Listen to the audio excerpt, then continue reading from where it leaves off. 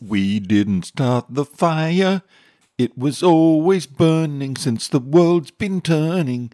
We didn't light it, but we tried to fight it. Hear all about the fight in the danger zone. Amazing stories, incredible music, terrible singing about military history. I'm Paul. Sit back and relax if you can. If you're driving, don't even think of changing stations. You know how dangerous it is to take your hands off the wheel and your eyes off the road. Gonna take it right into the danger zone. In April 2016, the Australian government entered into a very weird contract with the French company DCNS to convert DCNS's nuclear-powered submarine model into a diesel-powered submarine for the Royal Australian Navy. DCNS had to know that even if they were able to get a submarine that had been designed as a nuclear-powered submarine into a working diesel-powered submarine, the results would most likely be pitiful. The Australian government experts who went with this French submarine really had to know that too. It would have been easier for Australia to buy a tank and convert it into a jet fighter. So you have to marvel at how, in November 1940, during the dark days of World War II, when it looked like Hitler had won the war, that Australia, which didn't even have a car industry back in the day, decided to design and build a tank. It turned out to be one of the best tanks in the world at that time. This incredible, successful story is told for the first time in detail in a book written by Cairns' own Jason Belgrave at the Australian Armour and Artillery Museum at Smithfield. And I have him here with me in the studio today for this and the next program to tell us about his book and this amazing story of the Australian tank called the Sentinel. And the book, by the way, is available from the museum and from Jabiru Publishing. Hi, I'm Paul Fordyce, and this is The Danger Zone, and I'm here today with a special guest, Jason Belgrave, who is the assistant manager at the Australian Armour and Artillery Museum at Smithfield, just next to Skyrail. And but Jason is more than just the assistant manager at the museum. He has some hands-on experience with tanks, haven't you, Jason? Could you tell us briefly about that? Yeah, certainly have. Yeah, thanks for having me on, Paul. So basically, I joined the Army straight out of high school in 1989, and from previous experience with Army cadets, I knew obviously that tanks were out there. You know, Australia had tanks. So when I joined up, I applied to go to the Royal Australian Armoured Corps and start off in tanks. So probably in February of 1990, I went to the School of Armour and was trained up on tanks, and then joined the 1st Armoured Regiment later that year. So I ended up doing about 12 years in tanks. I ended up commanding my own tank in 96, 97, and then from there spent a couple of years with the Armoured Command Vehicles, commanding that one, and then after that I Corps transferred and did another 12 years with Ordnance Corps, so I did about 24 years all up. And you did some service overseas, didn't you, in Iraq? Yeah, so in 2007 I was lucky to be deployed as part of the Force Level Logistics Asset, which was located in Baghdad. So we provided all the service to the troops in theatre, especially with the embassy guys and all that sort of stuff as well. But when it comes to sort of, you know, I sort of had an armour background, so being in that location gave me the ability to have a look at some of the Iraqi armour that they had there. And a notable part of that was when you actually take a drive out to where the Bath Party headquarters was, there was 4 T-72s in box formation. Now, these have all been engaged by the M1 Abrams. So literally there's no comparison, technology speaking, between those two tanks. So it gave me a good insight into, West versus, sort of Soviet developed tanks and what the technology gap was. What did you see the strengths and weaknesses of their tanks against ours? Well, with Soviet era, they go for a a tank that is, lower in silhouette. They have an auto loader where we have a manual loader.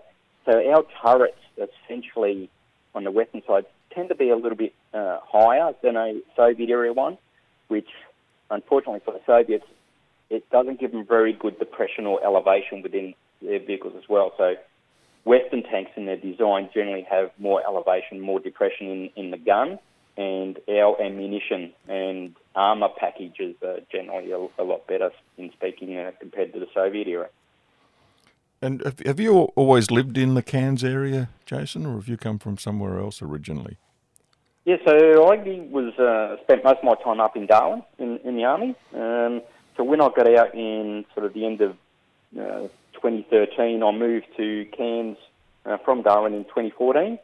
And it was really interesting because when we were here, we were literally on holidays to start off with. I saw a sign for the Armour and Artillery Museum said coming soon in 2014. So I thought, oh, this is interesting. So I sent a message to the Facebook page because it had the little Facebook symbol down there, explained my background and asked if there was any way I could assist. So Rob, who I'd never met, sent me a message back and asked me to come in the following Saturday. And suffice to say, I've been with him ever since. No, it's a fabulous museum out there. It's got unbelievable exhibits. You've got a display I noticed the other day when I picked up my daughter from flying up from Sydney to Cairns at the domestic terminal for the arrivals. You've got a display of an armoured vehicle and what you've got there.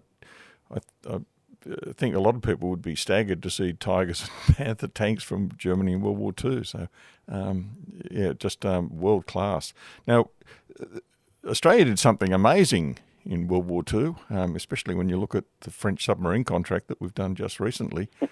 We actually designed a piece of equipment, a tank, and you have an interest in that tank, and you've written a book on it, haven't you? I certainly have. So we've got a couple of different variants. So the Sentinel, or the Australian cruiser tank, was a tank obviously designed and built in Australia during World War II. So in principle, it was using design characteristics from both American and English design philosophies when they designed it.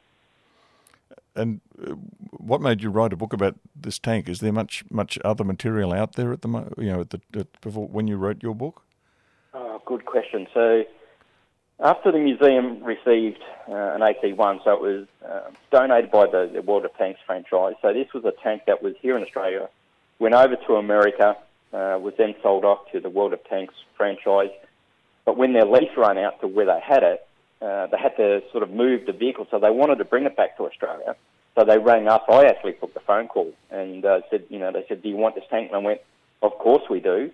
So with this tank, I found there was information out there on the Sentinel, but there was a lot of gaps in the information regarding the key features that make up a tank, which is, its mobility, its firepower and protection.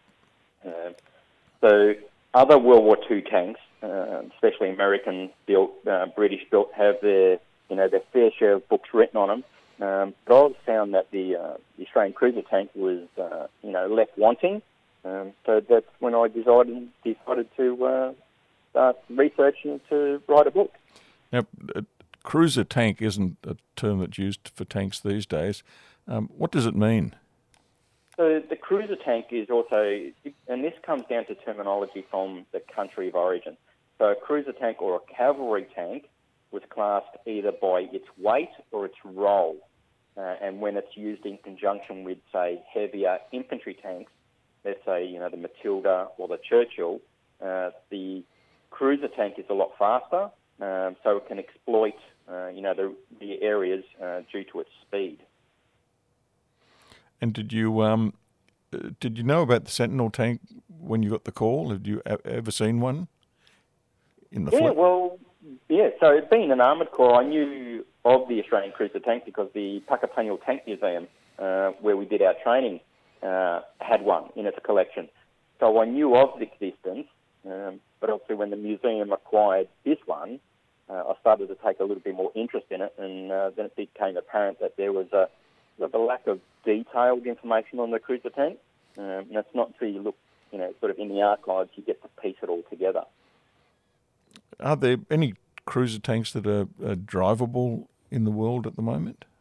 So there's only really the one at the moment. So the Puckapainal Tank Museum, they had theirs last running in 1991.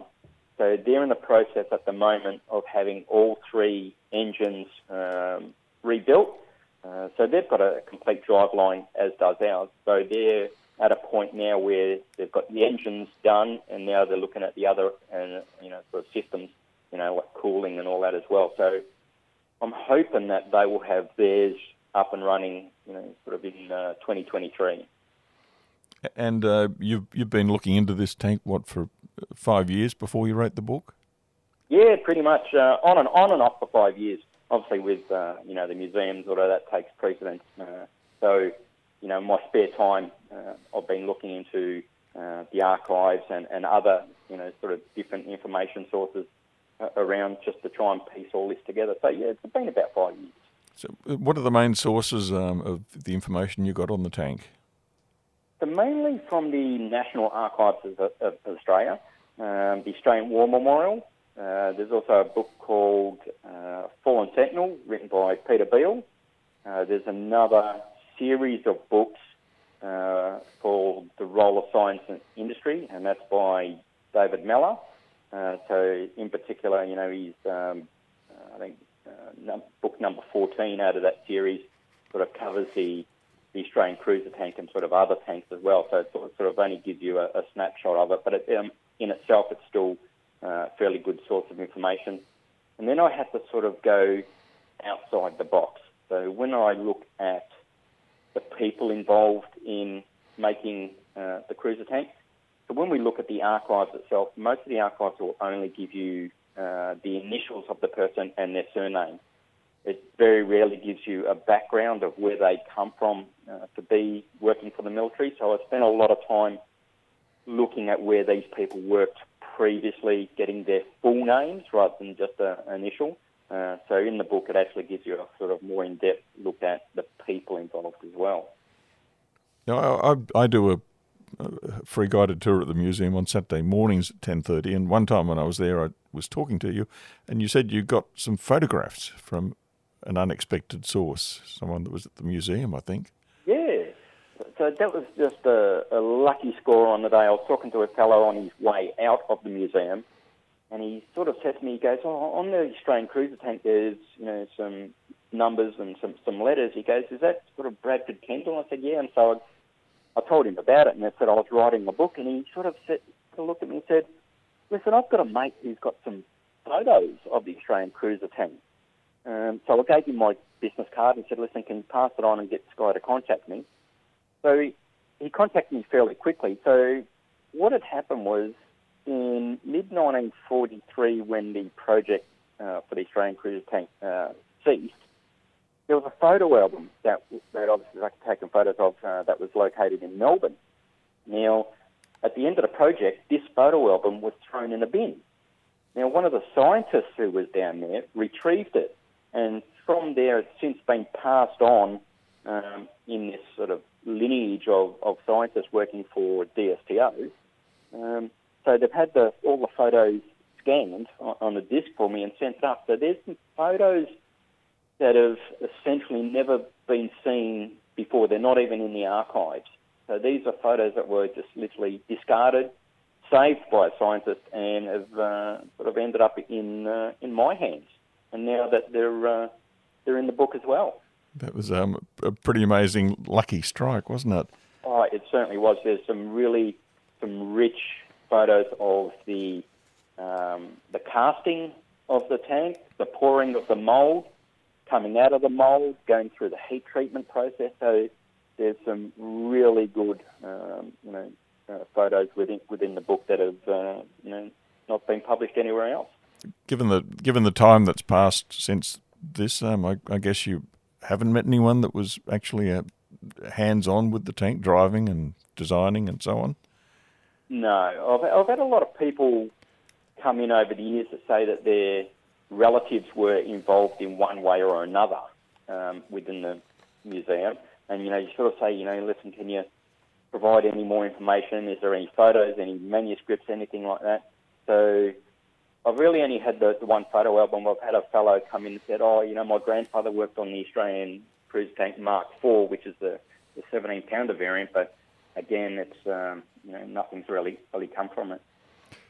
Did why did Australia at the time was when this tank design was undertaken was a fairly basic country industrially, wasn't it? Oh, absolutely. A lot of our industry itself, we had a good steel industry, which was sort of set up, in the late 30s. We had a fairly good steel industry, both with BHP and one other company that were located at Newcastle. But when it comes to the tooling side of it, that's where we sort of lacked a lot of experience in the manufacturing process. So we actually got a lot of our tooling sent to us by the Americans. And why was it that Australia decided to design its own tank at this time? So the Australians at that time were fighting in North Africa, and at the time it came from experience from the commanders on the ground. So at that stage we had General Ivan Mackey, who was in North Africa, and then we also had the likes of Major Lewis Vernon, who was like a liaison officer as such to Major General Northcott. So we had those two people in theatre who seen what we needed and come to the conclusion that we needed our own tanks to support our own troops. The only problem was there was no short-term prospects to get any tanks from the UK or the US at that time. Did Australia have a car building industry at this time, or it didn't? No. So our car building industry really didn't kick off until about 1948. So we had no automotive industry prior to that. So 1948, we obviously saw the first Holden come off the line in November, which is interesting because one of the fellows, Essington Lewis, he was the wartime director of munitions. So GMH at the time actually offered him this first car off the Australian production line free of charge for his work in Defence of Australia. But he declined the offer and he actually purchased the first Holden off the line, and that car is still around and it's in the National Museum of Australia. The classic Holdens. So people involved in the design and development of this tank were Australians who had been serving in North Africa, so they knew what the position was with German tanks compared to British tanks. Did they have any concerns about the British tanks that they were being given? So when we look at the people on the ground, so they can see what tanks are capable of, and as we sort of say in the west side, tanks save lives on particularly our side because you have an increase in firepower, you've got manoeuvrability. So with the number of senior officers that I've got listed in the book, obviously some of them served during World War One, but the designs from World War One had to change dramatically from that rhomboid style of tank. So we've got a highly mobile war now, so it's all mechanised. So we needed new ideas, and of course those ideas need to be tested as well. And I think the British cruiser tanks had terrible mechanical problems. Yes, some of them didn't, and this is where it comes to design and development, where you've got generally most tanks from design right through to production generally take about 2 years. With our Australian cruiser tank, from design to production took just under 2 years, and when we actually started making these tanks, it only took about 11 months before we actually got the first one off the production line. So along with that, we have a lot of British officers that were loaned by the British Imperial Staff to come over. So there was 2 officers in particular that got sent over in the early 40s to help us out. Colonel William Douglas, one of them? Yeah, so William Douglas Watson, he's an interesting character because in the archives you'll only ever see W.D. Watson. So I spent a lot of time trying to find out who this fella was, and it took an email to the British officer archives to find out who he was, and they were actually pretty forthcoming. They sent me his full bio, essentially within a couple of hours. And now this guy was an artillery officer in World War One, but obviously he sort of had a mechanical background, so he was sort of classed by the British as being a tank design expert as such. But you've also got Lieutenant Colonel Leslie Piddock Crouch. He was another one that they sent over. He was an officer with the Royal Tank Regiment, so he had that experience as well with operating the tanks. Australia had, as we said, limited resources and so on. And how did we get an engine for this tank? Oh yeah, engines were an interesting sort of problem that we started coming up against. So there was a number of different types of engines. Now these range from radial petrol engines, so essentially an aircraft engine. We had radial diesels that we could choose from as well, and then we also had petrol V8. So each engine type had their challenges, and obviously to either obtain or build under licence. The end result was that V8 Cadillacs, which were plentiful in supply in the US, were available, and we got a good deal basically on a bulk purchase for these engines. So the Cadillacs were essentially to be used as an interim solution until something better come along. Did we ever build these engines in Australia, or were they all imported? So with the V8 Cadillacs, we also imported them from America, but one of the engines that we did build here in Australia was called a Quad Gypsy. Now, these were used in the Tiger Moth as well. So we had essentially 4 engines in H pattern that could all be connected together, and actually gave us good horsepower as well. We also had the single row Wasp radial. Now, these were also being used in the Wirraway plane as well. What was the configuration of the engines in the Sentinel? There were 3, weren't there? Yeah, so 3 V8s in cloverleaf formation. So as we're looking at the front of the tank, in the engine bay, you've got 2 engines left and right, and then behind that one, but centrally located, was another engine. Now, these were connected by shafts into a 3-to-1 transfer case, and then from there, from the transfer case, via prop shaft to the front gearbox. It sounds very complicated. Did it work well? Oh, absolutely. So the engines themselves, you can either drive the tank on, obviously, all 3 engines, 2 engines, or 1 engine.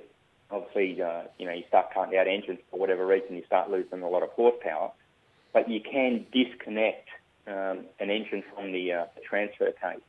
So if you have an engine that's overheating, you could simply just disconnect the prop shaft and keep going. So good idea. It wasn't until later on we had a French fella called Robert Perrier. He was actually working for the Japanese military right up until 1939, I think it was. Now, he flew over, he came over by ship with his wife and daughter, and he immediately started working for the Australian military. Now, he redesigned these V8 from cloverleaf to a type of a radial situation. So you had the 3 engines on 1 crankcase as such, and then you had the 1 prop shaft come out. So, then you didn't need the 3-in-1 transfer case either. So essentially, by taking that link out, which was the transfer case, we actually gave the engines more horsepower as well. I think during World War II, the materials needed to make good quality armour changed a lot, and Australia, I think, didn't have all of the materials that would have been ideal. What happened with the armour on the Sentinel? Yeah, so when we look look at BHP, essentially, they designed the armour package for the Australian cruiser tank. So we've got the likes of George Bishop and William Herskovich. So normally armour would be strengthened using nickel. However, there were no nickel deposits in Australia. The closest one, I think, was New Caledonia. But even then, even if we did get nickel, we didn't have the process to refine it as well. But what we did have in Australia was... Well, that's for the next program. The amazing and highly successful workaround that Australia came up with to give it the ability to make armour for its brand new tanks. Let's continue next week with Jason Belgrave and the story of the Australian Sentinel tank, recorded in his new book, The Australian Cruiser Tank, which is available from the Australian Armour and Artillery Museum. You can buy it from the online shop or from Jabiru Publishing, the people who published the book.